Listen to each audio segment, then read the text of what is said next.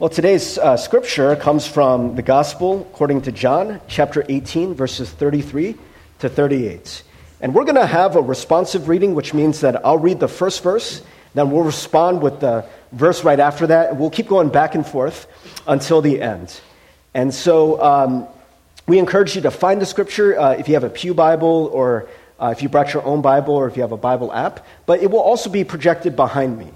And so once you're prepared to read the scripture, if you could please stand as able. And again, it's John chapter 18, verses 33 to 38. May the Lord bless the reading of God's word for us.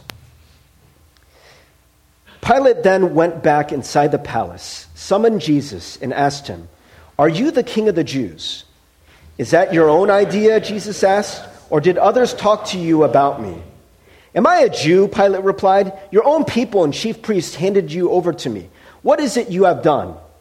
Jesus said, "My kingdom is not of this world. If it were, my servants would fight to prevent my arrest by the Jewish leaders. But now my kingdom is from another place." "You are a king then," said Pilate. Jesus answered, "You say that I am a king. In fact, the reason I was born and came into this world is to testify to the truth. Everyone on the side of truth listens to me." "What is truth?" retorted Pilate. With this, he went out again to the Jews gathered there and said, "I find no basis for a charge against him." The word of God for the people of God. Thanks be to God. You may be seated. Well, today is the beginning of our new sermon series that we're going to be going through over the summer called Truth Is. And where I got the title of this sermon series is from a Facebook post that I saw. I actually have seen several Facebook posts like this. Maybe some of you have done this before, where you just post on your status, "Truth is ... and that's it. And what you do is you wait for your friends to post a reply, a response. And so they're supposed to speak some truth about you, right? And the funny thing about this is that oftentimes the replies you get will not really have much truth to them. You might get a reply like someone might comment, you say, "Truth is," and they'll comment, "Truth is, you're just a really awesome person. Truth is, you're the best friend I could ever have. Truth is, you're the most beautiful, smartest, best person I know," or something like that, And not to say that those people are lying or that there is no truth there. But I think, sometimes, you say like, "Oh, you're the best person I know." Like, really? The best person you know? The very, very best? What if, 3 of your really good friends post "Truth is" that week? Are you going to say that to all 3 people? You're actually the second best person I know, right? Like, Teresa earlier this week, she's the best. You're second. You're pretty good, but not quite the best. Or do you ever see people who post like a hard truth? Maybe a truth that's like medicine. It'll be like good for you, but it's like hard to hear. But it could like really change your life, right? Like maybe like, "Truth is, you probably drink too much. You probably should cut it off at 1 or 2, but you always go to that 3rd drink. It's too much. Truth is, your breath kind of stinks like all the time. It's probably like turning people. Truth is, you should close your mouth when you chew. Like really, it's kind of gross. Truth is, sometimes you're kind of selfish. Sometimes you talk about yourself too much. You don't let other people get a word." We don't post those things usually, right? And because the reason why, and the reason why is because when people ask for the truth in that situation, they don't really want the truth, right? They want something fluffy and nice to make them feel better, right? Really what you should say is, "Compliment me, please," right? That's really what you want. And in a lot of cases, we don't really want to hear the truth. Truth can be hard sometimes. And I want to assure you, friends, that the point of this sermon is to not just go around slinging like really hard truths at people, because the truth is that sometimes we're not ready to hear those things, right? Hearing the truth can be really hard, but sometimes it can be the best possible thing for you. It can be something that changes your life when you are able to embrace a difficult truth, when you are able to admit to yourself that you're wrong about something. That's when real change can happen, right? And that's what a lot of this sermon series is going to be about trying to package maybe some slightly uncomfortable or really uncomfortable truths in a way that we can hear it and receive it. Because I think in a lot of ways, friends, right, we have been talking about building the kingdom of God, which is about letting God reign in this entire world, right? Letting this world be the way that God intends it to be, not the jacked up world that we see now, where there's so much inequality, there's so much injustice, right? There's so much greed, so much poverty, so much sickness and death and war and all these things that are separating us, racism, classism. You know, that is not the way that God's kingdom is supposed to be. We're supposed to live for that. And that God's kingdom, first of all, needs to reign in us. You know, we want the world to be right, but a lot of times the reason why the world isn't right is because we're not right. And so if we want the kingdom of God to come, it needs to come in us. And we need to recognize then, for us to be right, you got to realize where you're wrong, right? And so this is the thing, friends. I think that we have a truth problem nowadays, right? Actually, this was a headline from the cover story for Time magazine last month, right? I think it was April 7th, 2017. The cover story was, "Is Truth Dead?" And, you know, why did they post a cover story on "Is Truth Dead?" Well, I think that probably a lot of us could figure out why. Because, you know, especially in this recent election cycle, there were a lot of things that were going around where people were saying things, politicians were saying things, where people were like furiously fact-checking, you know, but it was kind of one of these weird things where some of the supporters of certain politicians didn't really care or didn't seem to care if something was really true or not. They would just kind of believe them, right? And then you would have the current president saying things like, "Oh, you know, I had the largest crowd at my inauguration in history," when there's actual visual evidence that it was much, much smaller than the last president, right? But that they say that, and then when someone called them out and said, "Hey, that's not true," right? That we have evidence that's not true. And they say, "Oh, you know what? Sometimes there's alternative facts," right? And so we live in a world where we talk about alternative facts. Like a fact is something that you could just take and you could just choose between two facts. Like, oh, this fact says your shirt is red and this fact says your shirt is blue. I'm just going to believe in the one I want to believe in, right? And you know, people are talking about fake news and stuff like that, you know, and we don't know who to trust sometimes. And so we live in a world where perhaps truth is something that seems to be a lost commodity in many ways. But friends, this is not a political sermon. It is not about trying to demonize, you know, one side of a political process or anything like that. But I simply want to say that, it's very easy for us to point out when other people are wrong. But what about when we're wrong? And, you know, what's funny about truth is that if you were to ask people, like, do you think truth is an important value, right? I don't think there's anyone who would be like, you know what, truth sucks. You know, I don't like truth.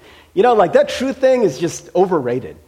You know, but the truth is, I think, that many of us really aren't very open to the truth. We're very closed-minded to the truth.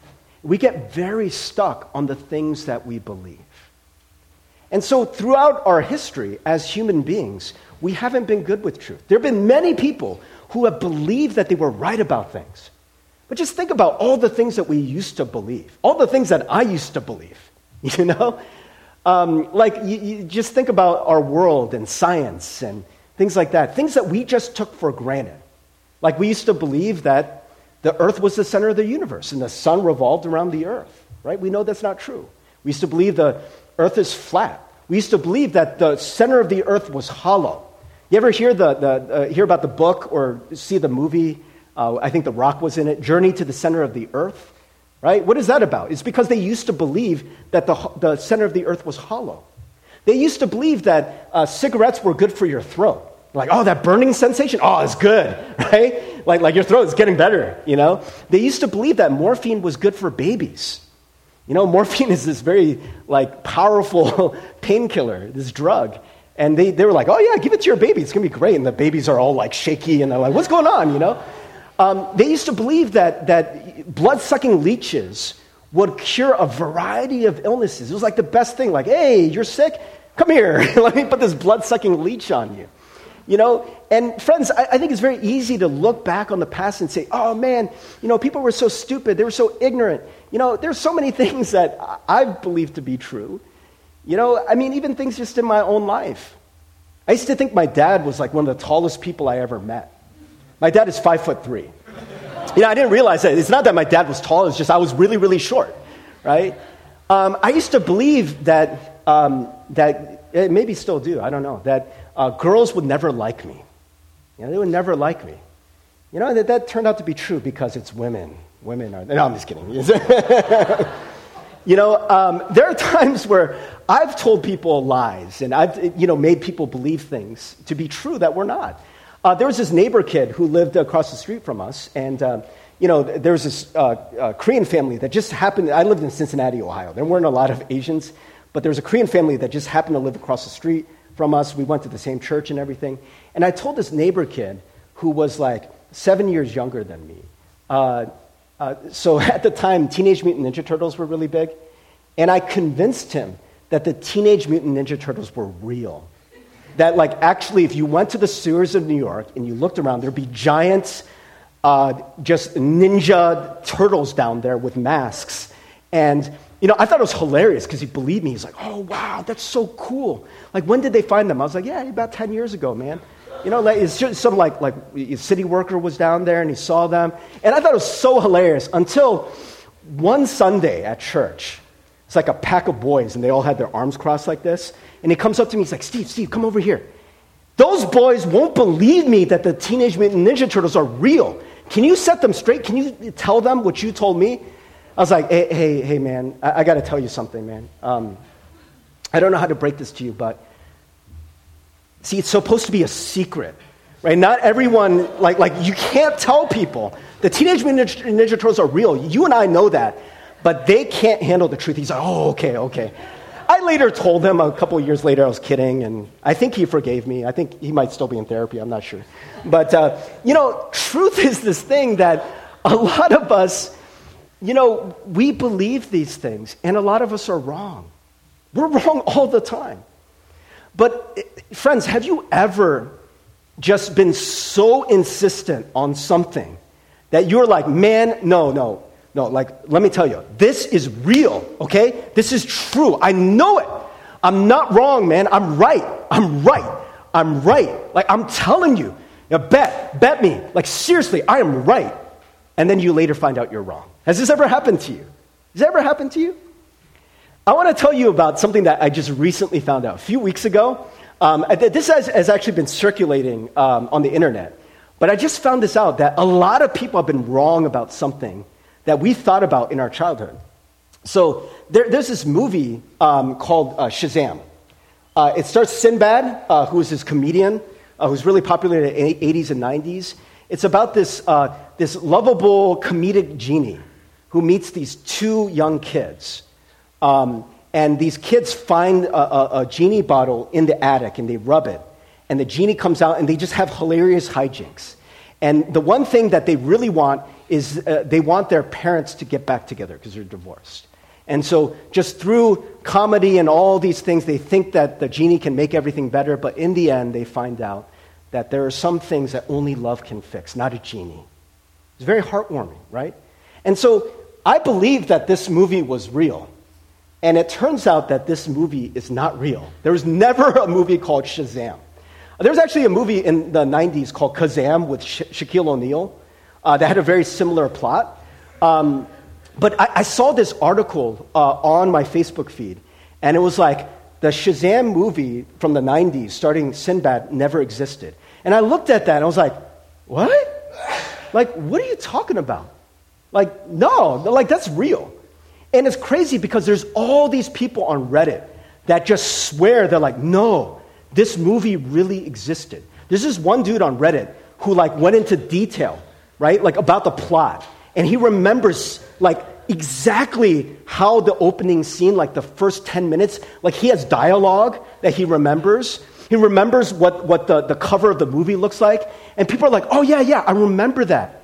Like, I remember when that movie came out, or when Kazam came out, they're like, man, that's just a ripoff of Shazam. I'm not going to watch that. Like, what's wrong with Hollywood? Why are they always coming out with the same movie? That's already been done with Sinbad. And there's all these people. It got so bad, in fact, that people were putting out rewards. They were like, I will give you $1,000 if you produce the videotape for Shazam, because I'm convinced this is real.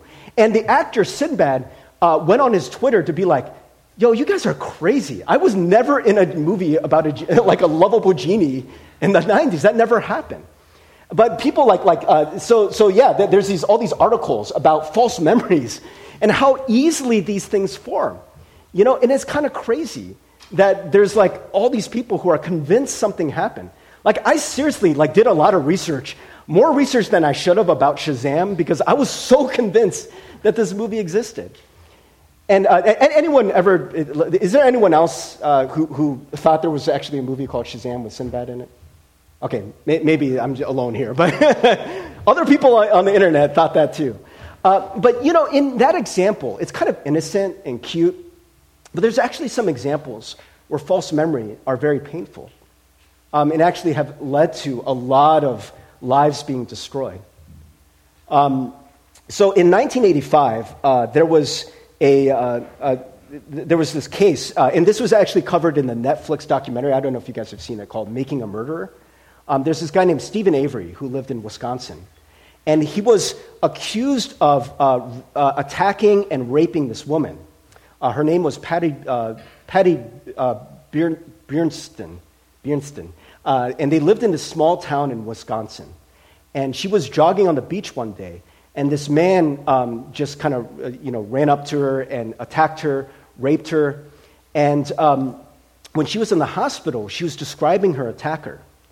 And the person in the police department didn't like this guy, Stephen Avery. I guess his family had caused some trouble, and he wasn't very popular.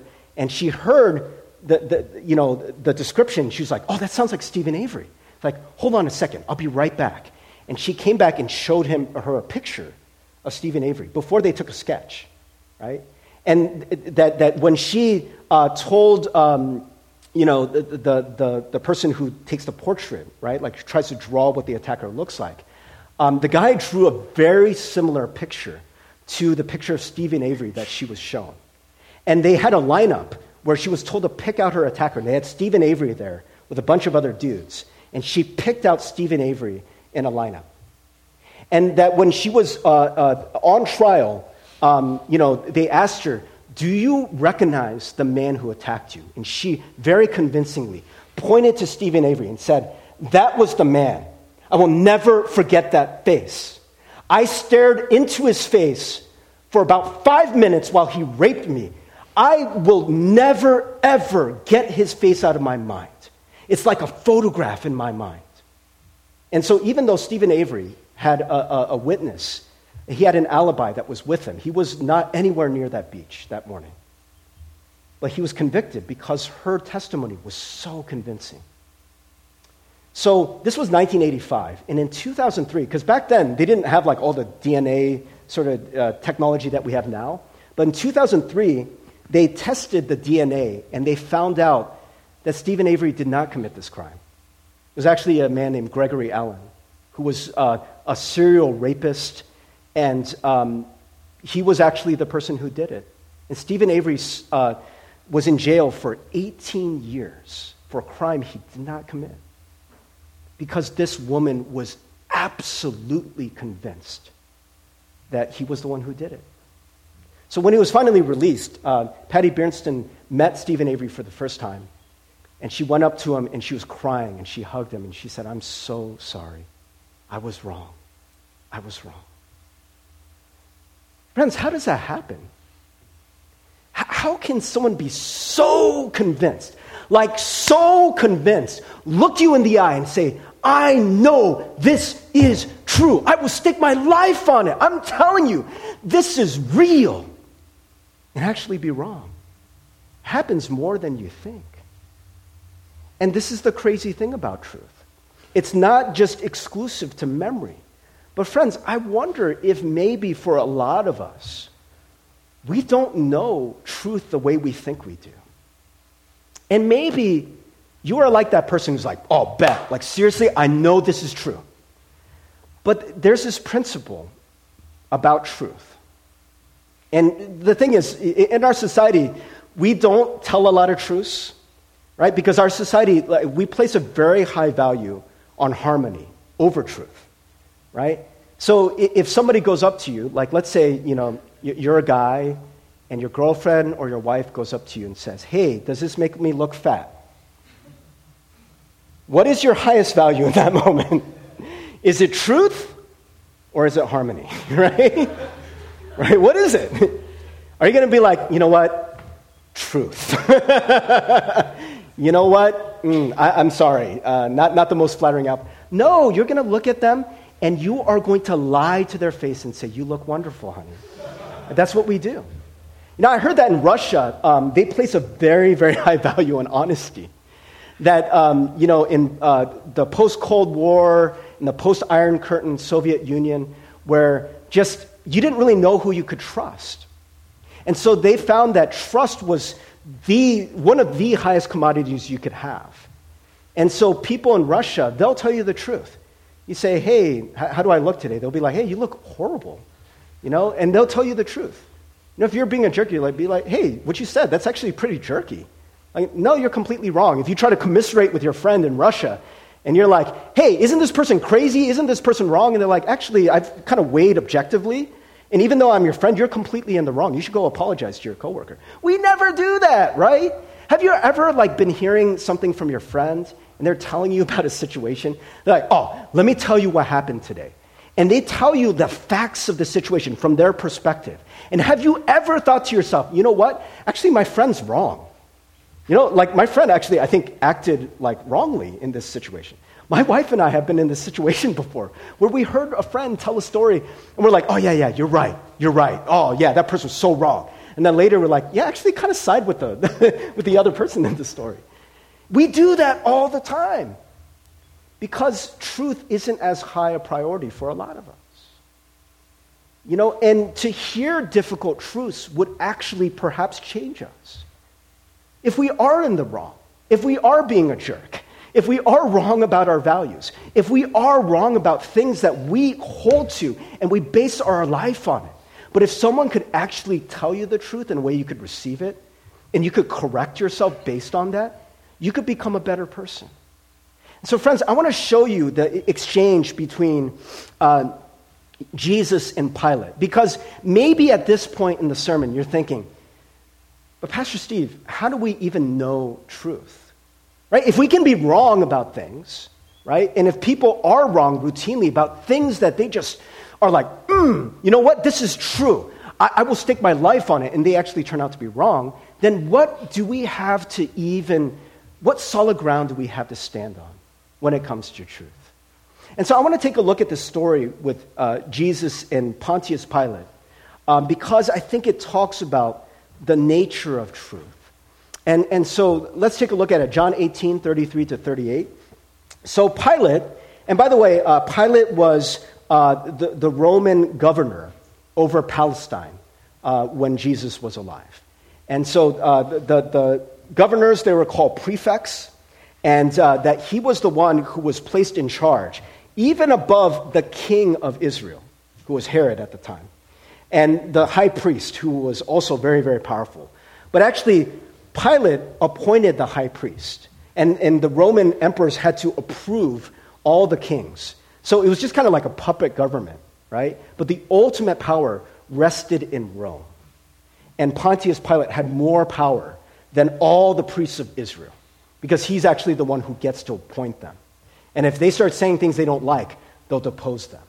And so here we have Pilate, and he is a very, very powerful man. He enters into the Praetorium, which is his headquarters. So this is his office. This is his seat of power. This is where Pilate makes life and death decisions. This is where he gets to send troops to go and kill people if he sees fit, where he gets to rule on laws and all these sorts of things. His seat of power. And he is there with Jesus, who stands accused of a crime where death is put on the table. And so the man with all the power goes to him and asks him, "Are you the king of the Jews?" Can you just imagine Pilate? He's got all the power, all the authority. He's super confident. "Are you the king of the Jews?" And Jesus answered, "Do you say this of your own accord, or did others say it to you about me?" Like, do you believe that? Are you just trying to mock me here? Did other people plant that idea, or is that something you actually think? And Pilate answered, "Am I a Jew? Your own nation and the chief priests had delivered you over to me." This is very interesting, because remember, Pilate is the one who gets to appoint the high priest, right? And so they delivered them to him, right? So he says, "Am I a Jew? Does it even matter if you're king of the Jews? Because you answer to me. So let's get this straight, bud. I have all the power here. You're going to talk back to me? Man, you don't know what you're getting yourself into. Am I a Jew? Who cares, right?" And so then he says, "What have you done?" And Jesus answered, "My kingdom is not of this world. If my kingdom were of this world, my servants would have been fighting, that I might not be delivered over to the Jews." Now, people often misunderstand this. Remember, we've been talking about the kingdom of God. And the traditional understanding of the kingdom of God in modern Christianity is that the kingdom of God is something that happens in heaven. We think the kingdom of God is heaven. But the kingdom of God was meant to reign in this world. And I just want to make that point again, because if it were heaven, then why say, my kingdom is not of this world? Wouldn't you just say, my kingdom is not in this world, right? That would be the most direct way to say it. But we know, because maybe you've heard this like Christian cliche, where they say Christians are in the world, not of the world, right?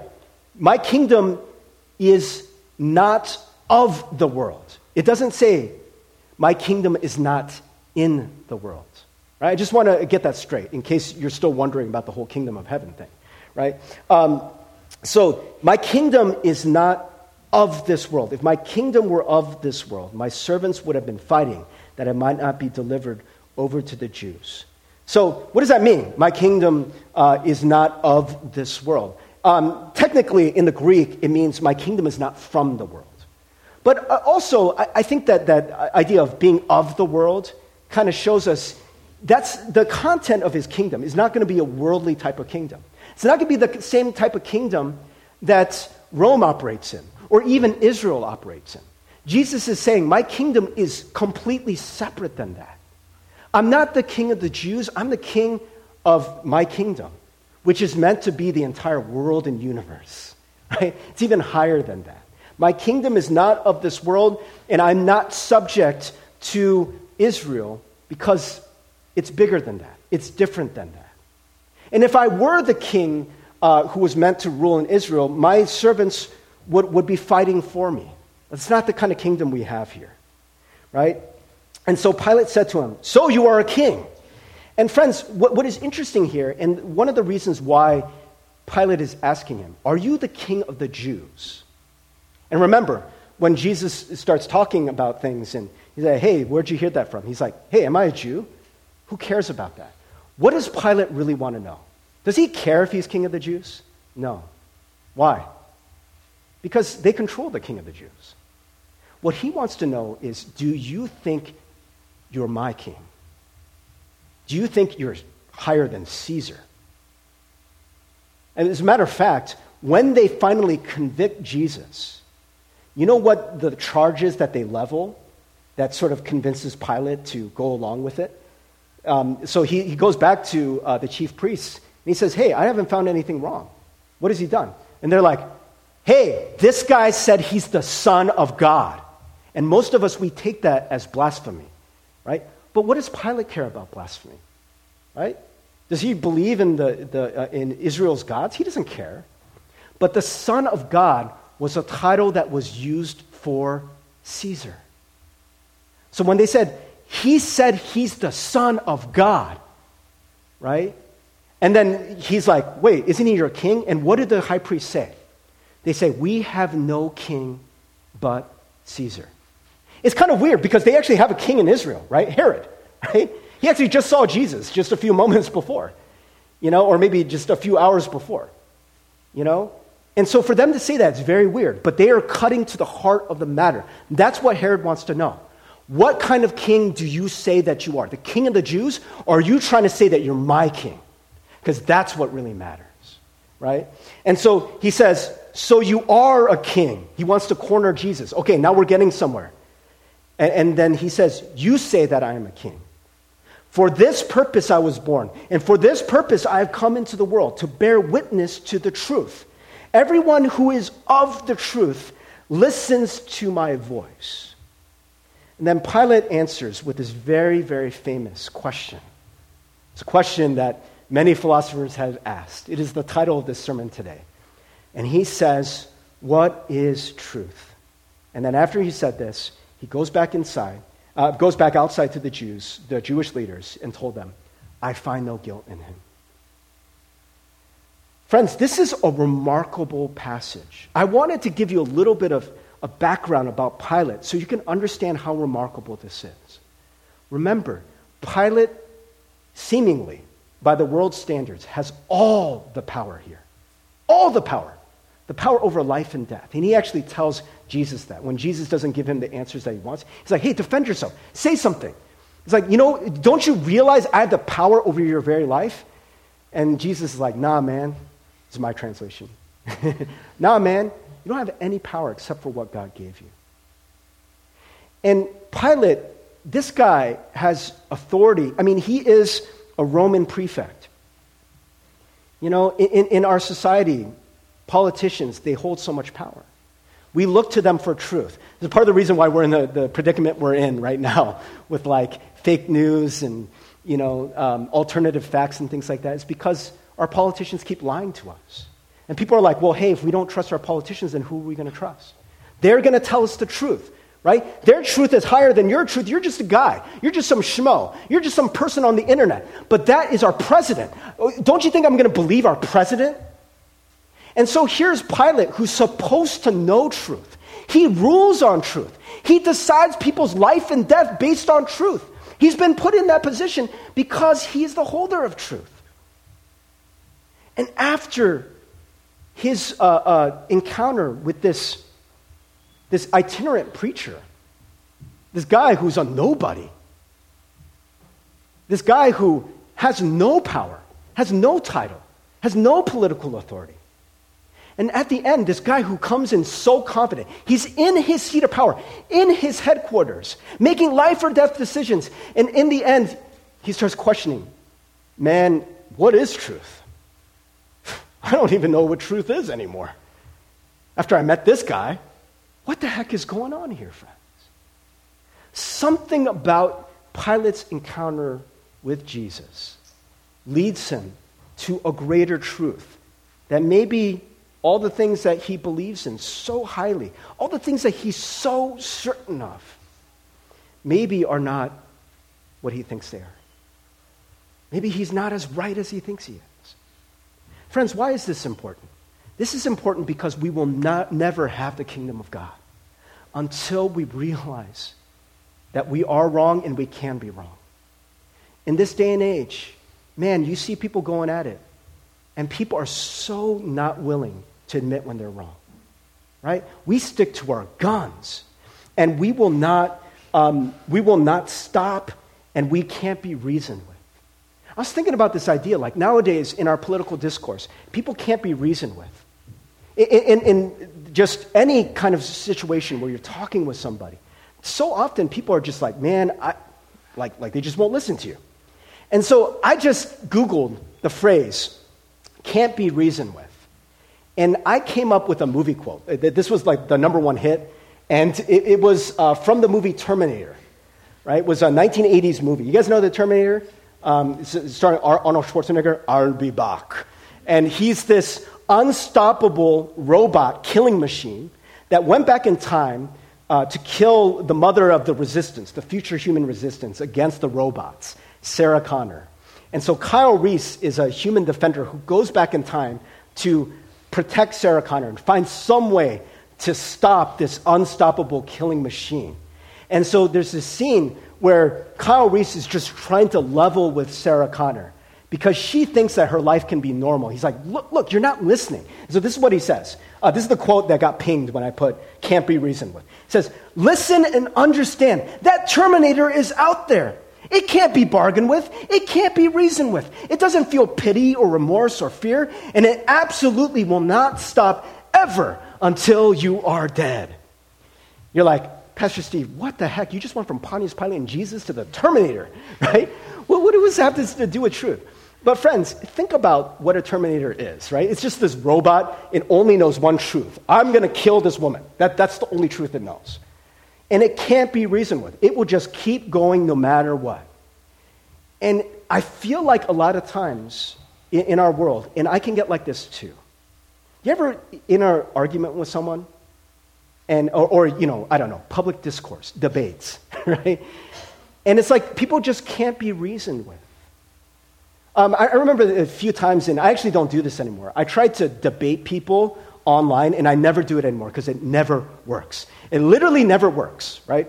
And so there's times where like you chat with somebody, Facebook Messenger, and and then you say like, "Hey, God is real." They're like, "No, He's not," and And the thing that I noticed is that nobody ever listens anymore, right? What are we having these discourses about? Is it about getting to truth, or is it about winning? Think about like debate club, right? Think about our legal system. You get lawyers, and the way our legal system was designed was you get one person who defends the person and one person who's working on the other side. But the idea is that even though you're a proponent, you're both supposed to find the truth, right? But that's not the way our legal system works anymore. The way our legal system works is each lawyer is trying to win, no matter what. Wait. You just told me that thing. Don't say that in court. Oh, that's going to make you look guilty. It's like, yeah, because I am guilty. Yeah, don't say that, okay? Don't say you're guilty, right? We need to win. I need to get paid. You need to get out, right? And that's the way that we are designed. You learn this in school, right? We don't listen to people. We just find ways to disarm their arguments, to poke holes, to find a way to win. And so this is the reason why I don't debate online anymore. Because I realized, I would tell somebody something, and, this very long, thought-out thing.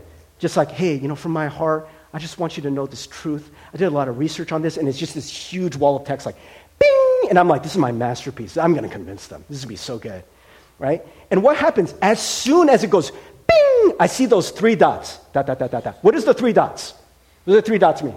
They're writing something, right? So what happened? The moment that I wrote something, they just scan it. They don't even read it, but they start responding. So what does that show you?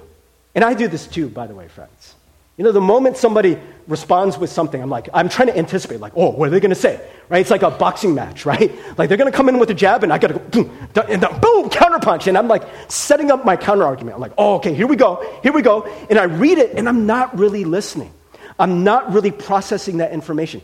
I'm not really ever entertaining the possibility that I'm wrong, right? I'm so certain I'm right that I'm just going to go in for a counterpunch. And that's what most of us do. Friends, I have seen people who are just so convinced that they're right.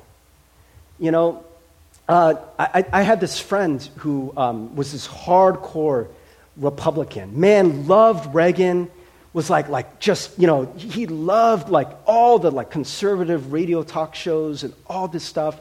And when I was in seminary, I tried to get him to watch Bowling with Columbine, which is like a liberal, very liberal-leaning documentary about violence and gun violence. And we started watching it for 10 minutes, and we had to turn it off because he was getting so mad. Right? We didn't even watch the whole thing, but he's like, Steve, you got to turn this off, man. You got to turn this off.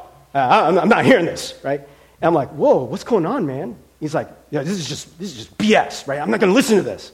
I'm like, okay, cool, right? And he was just like gung-ho Republican.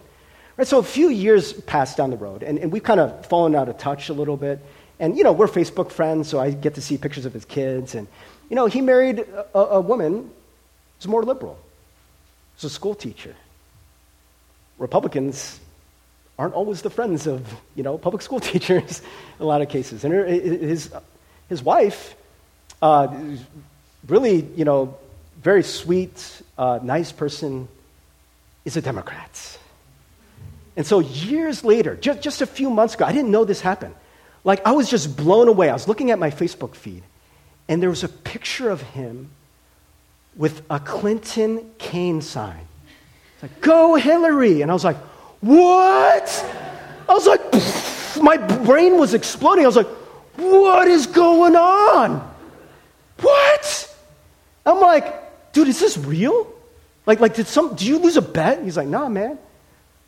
Hillary, I'm with her. She's my girl. I'm like, what the heck happened? He's like, whatever. And then now all of his posts are just completely anti-Republican, completely pro-Democrat, right? And this is the crazy thing, is the way he was so stubborn about being right, about being a Republican. He is that stubborn about being a Democrat now. And it's crazy. I'm like, dude, do you not remember just like 2 years ago? Right? Like, and then everything that you base your life on, or your political beliefs and all these things, now you're saying you're wrong, but now you're equally stubborn about this other approach. And it's weird. Right? Friends, do you ever get like that? There's people who are so convinced they're right. And, I have a friend of mine on Facebook who actually used to go to one of my churches. And I remember I met with him a few years back. And, he was a Christian. And he had some very strong beliefs. I mean, he was working through some doubts, and he was a scientist. But we had some very spirited debates about God and, the truth of Scripture and these kinds of things. And so, kind of fast forward a few years, and now he and his wife post all these things about, like, God is not real, God is fake, right? This is all a sham and all this stuff. I'm like, oh, okay, very interesting. And so last week on his Facebook feed, he posted, his status update was, just told my 6-year-old daughter that we are nothing more than special apes, right? Like, we're just gorillas that just evolved a little bit more. And he made her cry, right? Like, she cried and cried and cried. And, I'm like, yo, man, you're so certain. You're so certain of that. You sure? You sure? Sure about that? You're going to make your kid cry? Right? And look her straight in the eye like, hey, honey, we are not special. You're just an ape, right? Daddy, how do you know? I just know. Daddy's a scientist. I know everything, right? I'm right. You're going to crush your daughter like that? Are you right? Are you sure? Are you that certain? And friends, I remember a few years back I heard the atheist prayer. Atheist prayer is wonderful. and it's kind of honest. And, I was reading something that Dallas Willard wrote, where he's like, a lot of lives have been changed. A lot of people have become Christ followers because of the atheist prayer. This is the atheist prayer. Dear God, if there is a God, save my soul if I have a soul. Dear God, if there is a God, save my soul if I have a soul. Right? It's just a little bit more honest. It creates this room like, maybe I don't know as much as I think I do. And there's so many people who are shouting. They're telling you the truth. And they're just pounding it. And they're yelling it. And this is the thing that I've found, is that oftentimes people who have to shout things or yell things or say things are probably saying that because of some insecurity. Yeah, I know this to be true, for me at least, because I remember as a pastor, and I've done this at times. My roommate in seminary told me, he's like, man, if you ever have a weak point, you know what you do? Is you just pound the podium like really hard. Like, the weaker the point, the harder you pound the podium, It's like, yeah, I have no backup for this, but I'm right, And people who are right, they don't really need to shout it because they have a quiet confidence about it. In the same way that, people who are really good looking don't need to keep saying, I'm really good looking, People who are really funny don't need to say, I'm really funny. There's this whole thing about, like, I've seen, like, whenever a guy says he's a nice guy to a girl, he's probably not a nice guy. Nice guys don't need to say they're nice, right? They just are, And this is so true in life, where that the people who have to shout and to try to show their authority, that oftentimes they don't really have the truth. Look at Jesus. So this encounter with Pilate, it leaves him changed. Is Jesus shouting? Is Jesus yelling? Jesus is actually very calm and oftentimes doesn't defend himself when I would be like, yo, Jesus, take Pilate to school, man. You're Jesus. You can say so much more. But Jesus is just very short to the point. I imagine Pilate's like, what, am I a Jew? Hey, man, do you know who you're talking to? And Jesus is like, my kingdom's not of this world. You can't do anything to me, sir. And Pilate's like, what?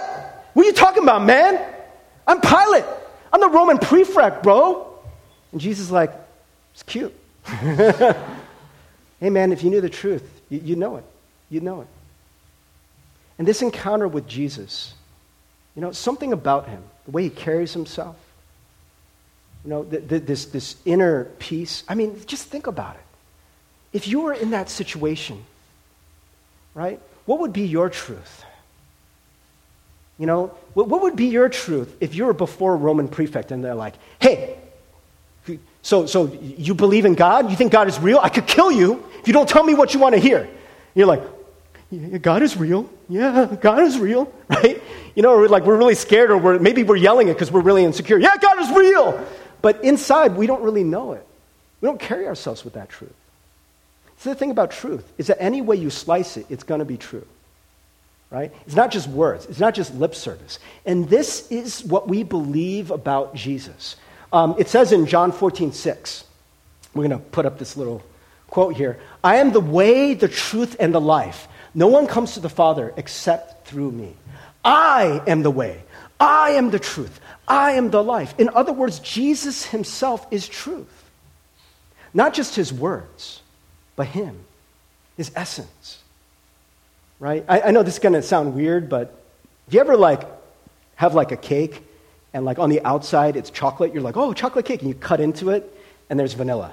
Oh, I wanted chocolate, right? Or you get that bunny on Easter. You're like, oh, so much chocolate, but inside it's hollow, right? You're like, what the heck? I'm so ripped off here. It looks so big, but it's really a very little chocolate when you get down to it. If you were to slice open Jesus, and this is the weird part, if you slice open Jesus, Jesus is Jesus all the way through, right? Slice open Jesus and all of a sudden oh, I thought it was chocolate, but it's vanilla, or it's hollow. Jesus is Jesus all the way through, in his bones, in his being. And from this encounter with Jesus, Pilate is like, he doesn't come out all the way oh, you're Jesus, you're God, I'm going to worship you. But this man who was so certain is now like, man, I don't really know if I know what truth is. Because this guy's got something. There's something about this man. Who does that? Who comes into my headquarters with that much peace? Who does that? Friends, this has been my experience. Sometimes people ask me, but Pastor Steve, how do we know? How do you know the Bible is true? How do you know any of this stuff is true? My answer is always this. It's not because some pastor told me that I should believe the Bible. Maybe some people, that's their faith. And those people, they get really heated, right? Bible is true. I'm telling you, man, you just have to believe it, okay? It's true. It's true. It's true. And it's like, man, why are you pounding so hard? What are you trying to hide, bro? What are you insecure about? But for me, that the reason why I believe the Bible to be true is not because of the Bible itself. It's because of Jesus. It's because of the encounters that I had with Jesus. Much like Pontius Pilate, that this encounter with Jesus left him with a new framework for what is true. Jesus changed my life. My life has never been the same. And what I want from life is for more of that truth to seep in. And the thing is, what we have seen through Jesus is that Jesus is actually not very comforting for a lot of people. Do you know that? We see Jesus oh, Jesus is so gentle, right? Jesus is so nice. Jesus pissed off a lot of people, right? What happened when Jesus went into the temple? Oh, hey, you're the guy who might be the Messiah. Come in. And Jesus is overturning tables and stuff, right? Jesus telling them they're all wrong. Whereas they weren't down with Jesus anymore. Man, I don't like this guy. This guy's a jerk. Or think about the rich man who came and hey, what can I do? He's like, oh, give away all your wealth. because it is your God. And you're never going to follow this God if you hold on to this God. He's like, all right, see you later, Jesus. Like, yo, man, that's not what I wanted to hear. And this is the thing, friends. How are we ever going to grow? How are we ever going to become the people that God wants us to be? If we recognize that, we're like, yeah, I'm not perfect. Yeah, I'm not always good. But Jesus is.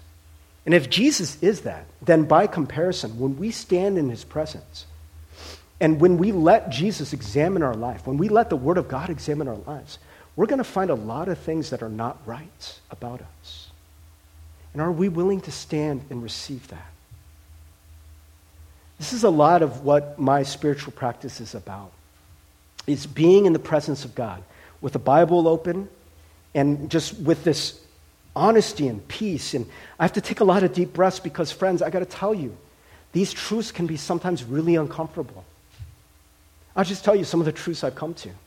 Some of the truths I've come to is that I have depression. And depression is not something that's going to go away easily. Talked about this before. You know, I used to believe, and I actually am reevaluating this, that I'd have depression for the rest of my life. But now I'm kind of readjusting that. See, I'm not always right. I had to readjust that and say, you know what? I don't believe that I'm going to have it for the rest of my life.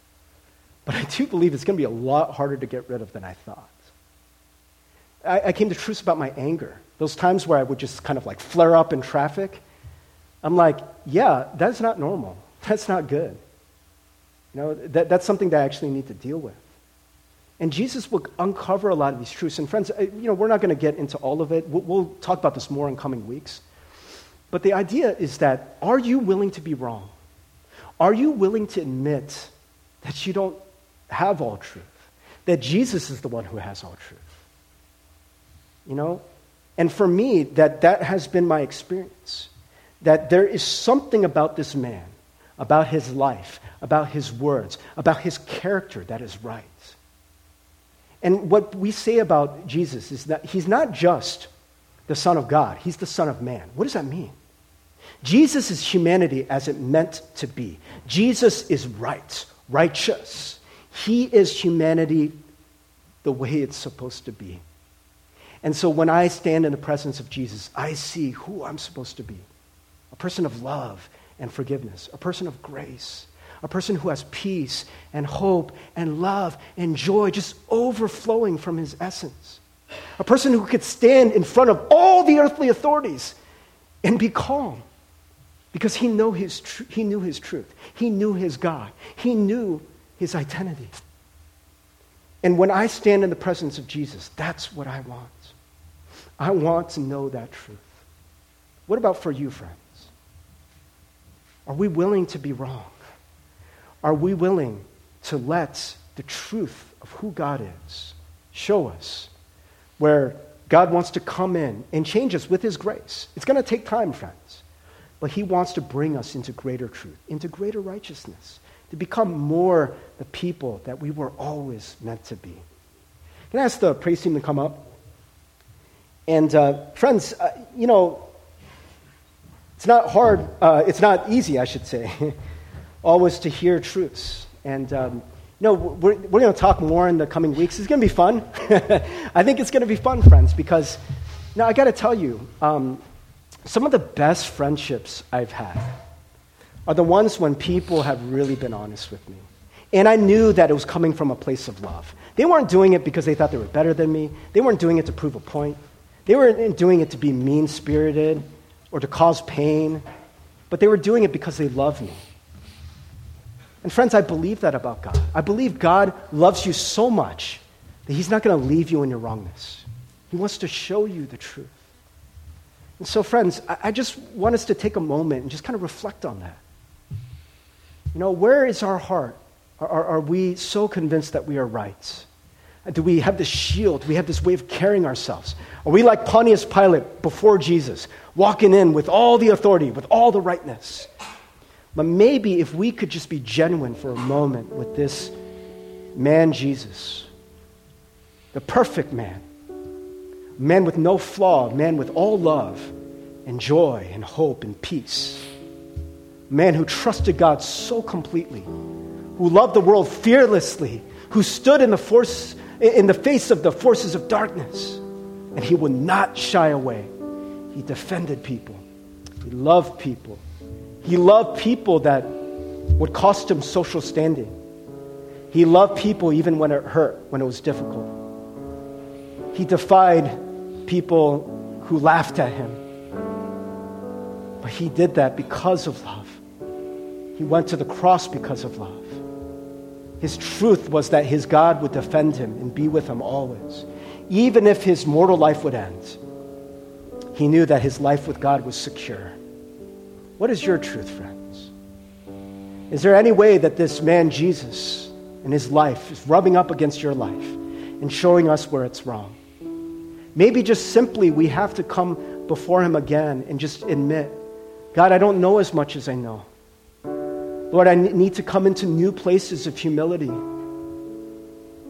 Lord, the burden of always being right is just something that I cannot bear. So let God be true and let every man be a lie. Let God be the ultimate light in the darkness. And let him be the one that ultimately will show me the way to life. That's what I want, friends. If I want that, I need to admit that I'm wrong. And so, God, we come before you. Show us, Lord, your truth. Let us be humble enough to admit when we are wrong.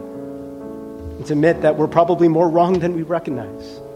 Our grasp on truth is not absolute. We are not God. We are not you. We are not the perfect man. But God, your Son is. So show us more of him. We want more of him in our lives. In Jesus' name we pray. Amen.